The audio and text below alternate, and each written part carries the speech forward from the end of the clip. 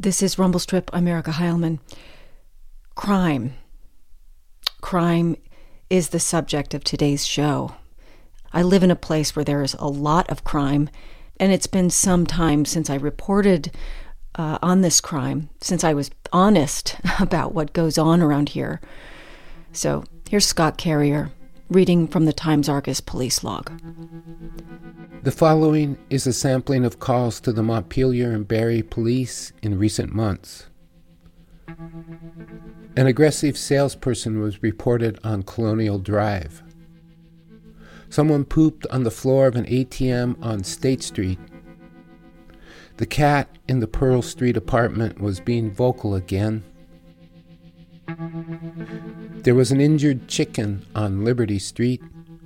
There was a report of an elderly naked man running on the North Branch nature trails. On River Street, a significant pothole was reported. On North Main Street, a truck was doing burnouts in a parking lot. A rooster was crowing on Pearl Street. Someone was yelling, kicking up dirt and waving their arms around on State Street. A report of someone trying to pick a fight and showing a gun in their waistband turned out to be someone wearing a fanny pack on Summer Street.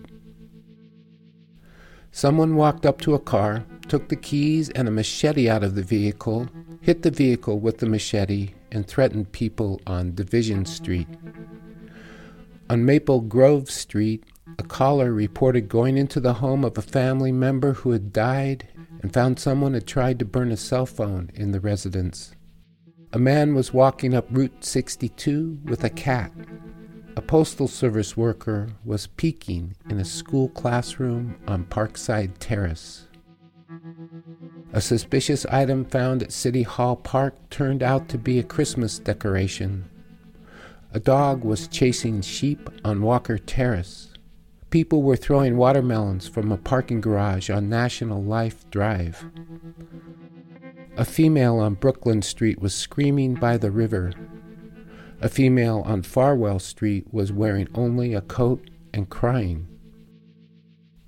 Around 8 people were getting ready to fight on Brook Street. The cat on Pearl Street was yowling again. Clarification.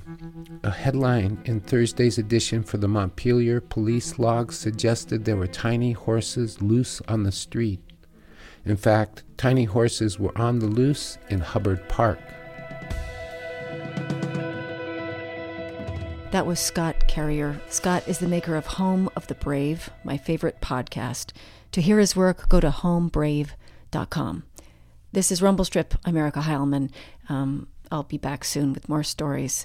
Thanks a lot for listening.